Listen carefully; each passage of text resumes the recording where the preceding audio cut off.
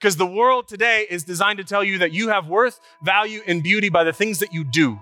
But we serve a God who says you have worth, value, and beauty by who you are.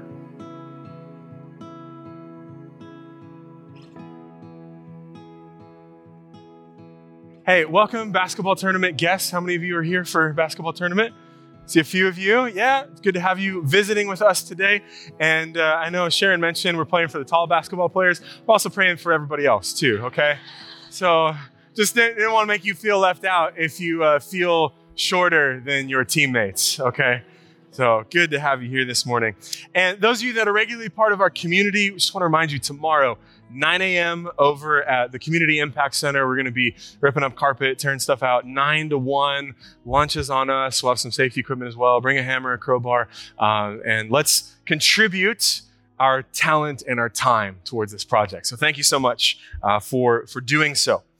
It's in the late 1960s, early 1970s that a group of researchers from Stanford University went about doing one of their tests. And they brought a group of young school-age children into a room, and individually they invite them to sit down at a table, and in front of them they would put out a treat. And the instruction to the young student, you can have this treat now, or if you wait 10 minutes, you can have 2. It's known as the marshmallow test.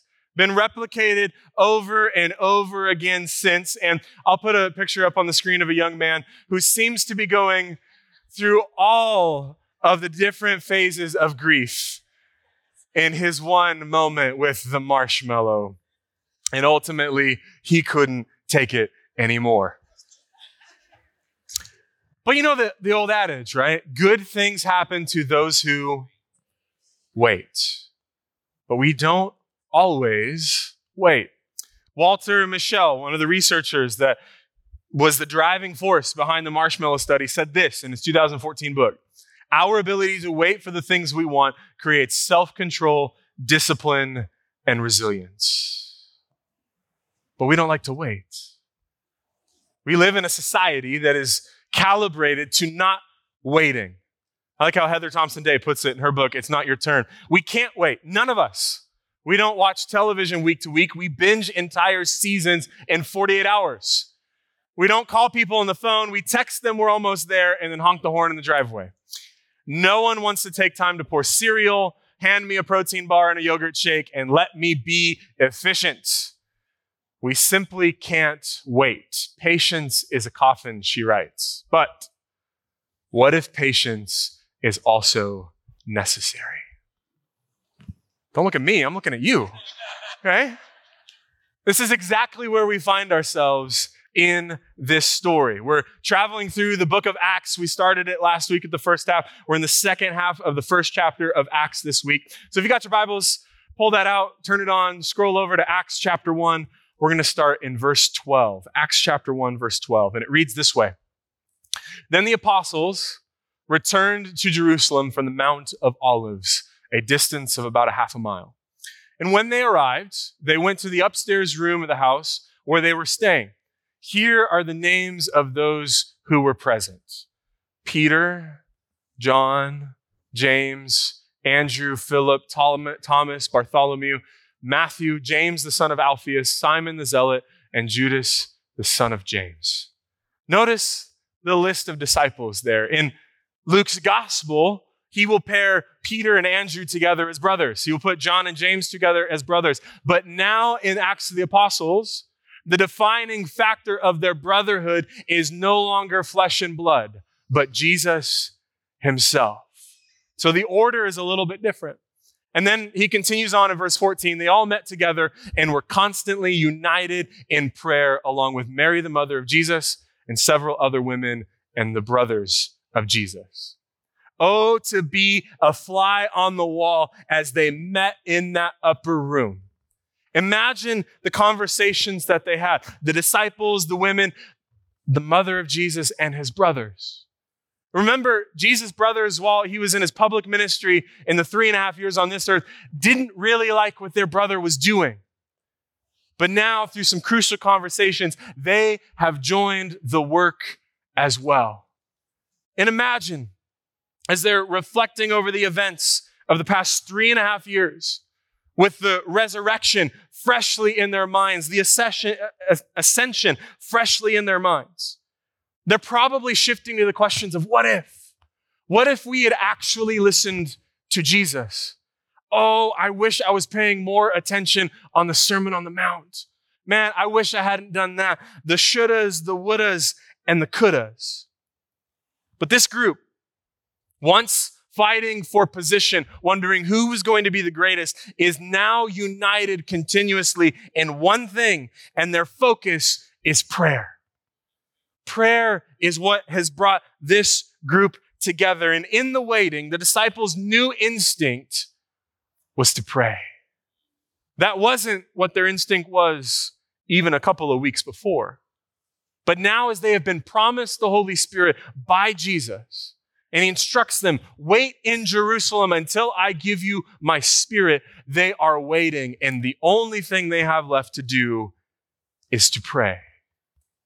And this morning, I want to explore with you the two different ways this prayer is described, the particular characteristics that this praying has. Oswald Chambers puts it this way: the meaning of prayer is that we get a hold of God. Jesus had just ascended to heaven, yes, but the disciples were still trying to get a hold of him. And here's how this prayer is described: constantly together in prayer. The disciples' prayer was persevering. It was continuous. In English, we don't have a verbal tense to talk about a continuous action. We have to use the adverb continually. And that's what we find right here in this passage. That this wasn't a let's pray before our meal and then move on with our day. No, they constantly came together in prayer. It was the way that they lived their lives.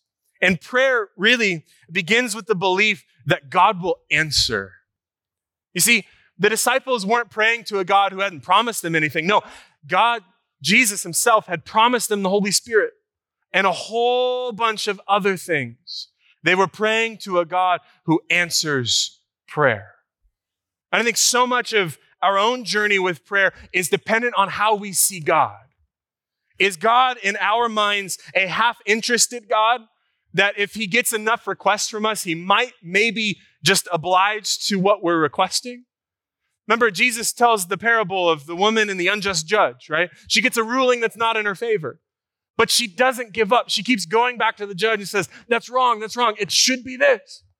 And Jesus says that the judge, though he is unjust, will flip the script. Not because of anything inside of him, but because of how persistent the woman was. Give me what I'm asking for. And then Jesus says, so much more your Father in heaven. Not comparing the Father to the judge, because the Father is just. But if the unjust judge will, because of persuasion, give you what you want, how much more will the Father in heaven, who is anxious to pour out blessing upon you, how much more will he respond when we pray? Because we pray to an unfathomably loving Father who is in the business of collecting prayers. We read about it in the book of Revelation. By the way, Psalms tells us he collects your tears as well.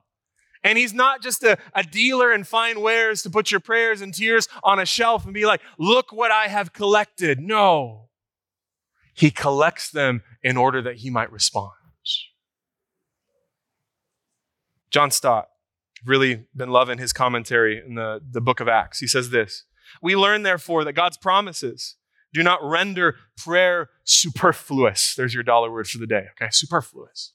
On the contrary, it is only his promises which give us the warrant to pray and the confidence that he will hear and answer. You want to see God answer prayers in your life? Begin to pray his promises. He says he will answer. He promises that he will give blessing upon blessing only if we ask. And the question I've been wrestling with this week is this: what would our church like if we persevered in prayer? That prayer wasn't just a time during the service where we come forward and it's a beautiful, beautiful moment that we do every week. But what if that propelled us to a continuation that week after week, we as a body, as a family, are persevering in prayer, persevering through whatever the world has thrown at us, and that we are constantly in dialogue with our Heavenly Father. I wonder what it would look like if we push through the waiting and the wonder with prayer. The disciples' prayer was persevering. It was also united. Not only were they praying constantly, they were praying together. And here's the thing about prayer. Prayer is the space where God's provision meets our need. What we face in Christianity in the West is a very individualized experience with God. The books that are written, the songs that we sing, is often about me and God and what God has done for me. And I think that that's an important view to hold, because you can and should and will have a personal saving relationship with Jesus. But the only way that that personal relationship is formed and formed well is in a body of believers with the people sitting next to you and behind you, and the ones in front of you as well. We do faith together. Your experience and my experience, as we begin to share with one another, we edify each other's faith.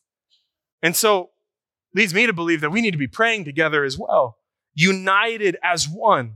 And the disciples recognized that it was not an individual need for the Holy Spirit.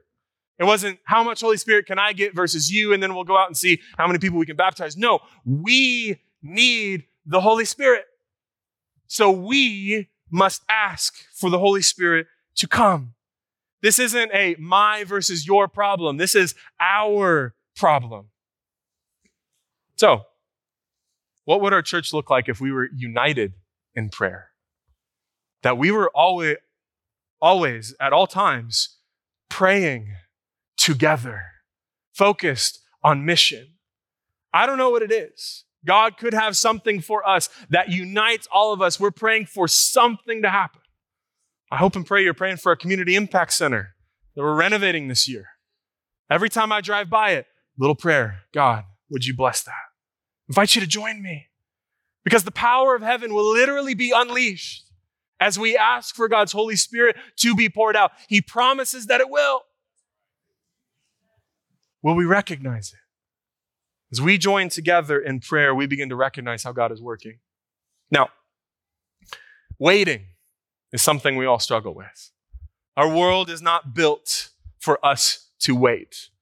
There are millions of videos on YouTube about how to be productive with your time while you're waiting for something else.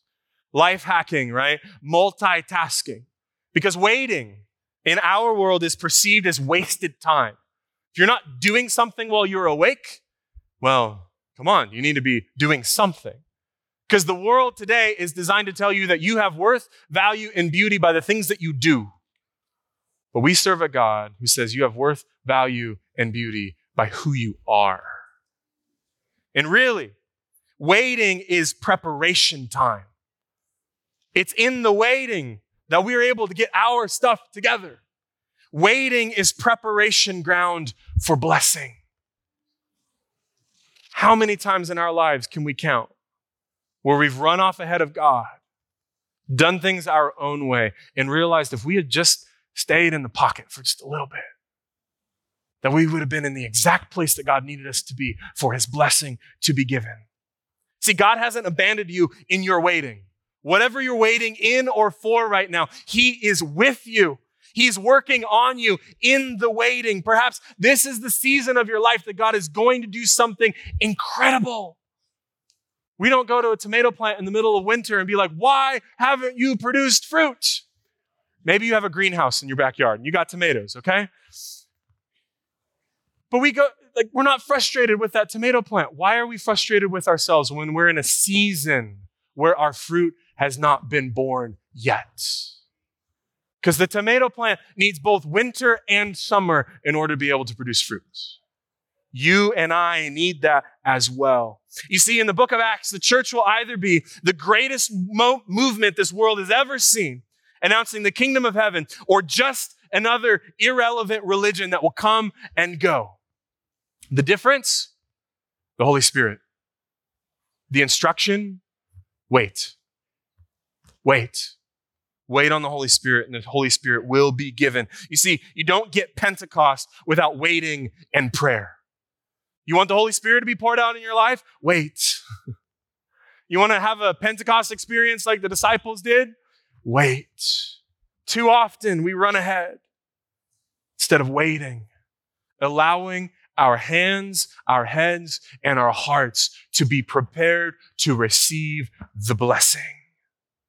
Keith Brooks, in his Summarized Bible, says this: waiting on God for the anointing of the Spirit is the great condition of spiritual blessing and fullness of power. It's counterintuitive.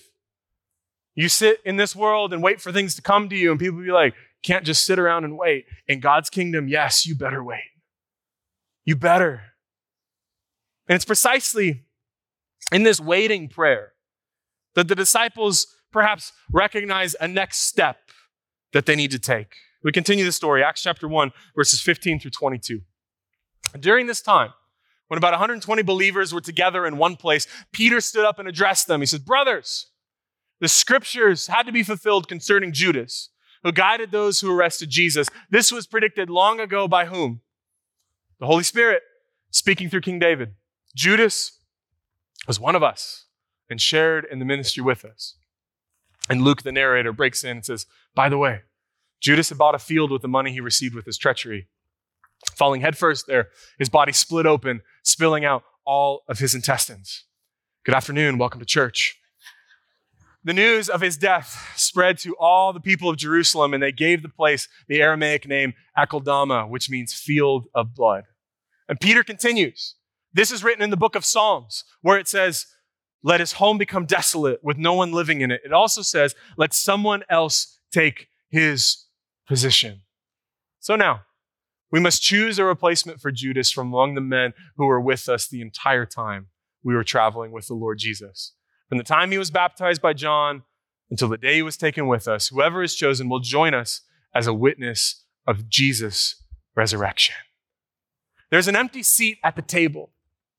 And the disciples recognize that for a complete witness in this first part of the book of Acts is there to go to Jerusalem first. God's story with humanity has always been about restoring Israel and the 12 tribes found therein.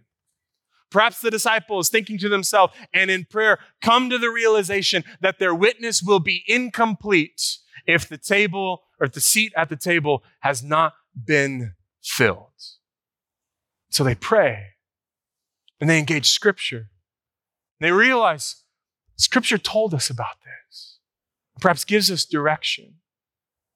And then they set out, if someone's going to join this group, like what's the thing that unites us all together? So they formed a search committee. It met every other week to go over what do we need in this position. A consultant was hired, looking at resumes. They came to the conclusion, two things. Someone who was with us from the beginning, since John's baptism till Jesus was taken to heaven, and someone who is witness of Jesus' resurrection. That's the qualification. When you love, the next job you apply for, just two things. That's all we're looking for, right? It's two things. And the disciples in this moment engage in what I believe is a system of biblical decision making. We'll put that up on the screen for you. That when it comes to decisions in our lives and the decisions that we need to make, both the small and the big, that if we'll engage Scripture, if we'll look at what God's Word has to say, and then we'll think about what's common sense. Every big decision that I've made has often had something in my gut that says, this is the thing. The tough decisions you have to make, you often already know the decision that you need to make. And it makes sense. And the third is that we pray. Through the combination of those three, we somehow come to a conclusion about God's will for our lives, and we're able to make a decision. And so, the disciples, having gone through this process, put forward two nominations. They nominated two men, Joseph, called Barsabbas, also known as Justus, and Matthias. Then they all prayed, "O Lord, you know every heart. Show us which of these men you have chosen as an apostle to replace Judas in this ministry, for he has deserted us and gone where he belongs." Then they cast lots, and Matthias was selected to become an apostle with the other 11. And that's the end of Acts chapter 1. All of this kind of built up to a flip of a coin. I don't know about you, that hasn't always sat well in Acts chapter 1, because it seems like the disciples go through a thorough decision-making process. The search committee had come together. They say, these are the two that we're bringing before the church board. The church board meets and says, fantastic, these are excellent candidates. Anybody got a coin? Can we just... But here's the thing. As we look at this example, I think it's descriptive of what the disciples went through, not prescriptive for perhaps how we should make every decision in our lives. The flip of a coin or the casting of lots was an accepted practice at the time. And I was having some lobby conversations today in between services, and there was kind of another idea that someone put me on. It was a couple of you came to me and said, what about this? That the difference between Matthias and Joseph was basically nothing. They're both qualified, excellent men. Everybody's like, we can work with them. And instead of having a space that, he got the job because like he knew Peter and like they were best buds and that kind of being a seed of doubt throughout, they said, let's take our hands totally out of this. Flip of a coin. God, you choose. Now, did God have his hand on the dice or the coin? I don't know that I want to go there. But here's the thing. The role you play is not more or less important than the one someone else plays. And I believe both Matthias and Joseph were satisfied with either decision. Imagine if you were Joseph, right? You didn't get selected. How are you feeling? We don't hear any discontent from Joseph. We don't hear anything out of line where he's like, man, he accepts the role that God has given him. And Matthias accepts it as well. You see, we are all called to play great roles without pride and small roles without shame. But by the way, there really is no great role or small role. See, we are all servants. We've all been given a specific task when we go about God's business. Now I want to let you know that the Keene Church is what it is today because of the collective impact that we have all had. Often the leaders get the credit. Our pastoral team gets the credit. And by the way, I think we have a fantastic pastoral team, okay? We get the spotlight often. It's because of the, no. You have decided week in and week out to show up bringing time, talents, and treasures. In your big and small ways, you are making an impact in this community. I try to push off as much credit as I can. It's like, no, I serve fantastic people. And I believe that. The role each and every one of us play has been specifically designed for us, for your gifts, your talent, your time, your treasure. Our call is to show up when God asks us to, and to wait for the outpouring of the Holy Spirit. See, through all of this, as the disciples are there in that upper room praying, they're making decisions about who's joining the table. They knew that there was an empty seat at the table. For their witness to be fulfilled, they needed someone there, but they also recognized someone else. That Jesus had departed. But though Jesus departed, the ascended Jesus still leads his church. And they needed to wait for Jesus to fill the spot with the Holy Spirit. And I believe today that we are in that upper room waiting for the Holy Spirit to be poured out. And that the call, like those early disciples, is to pray with perseverance, united, asking God, you promised. You've shown us the outpouring before. Would you do it again today? Because our world needs Jesus. And the only way that they're going to know about him is if we wait for the Holy Spirit. Because I believe today that the ascended Jesus, he still leads his church.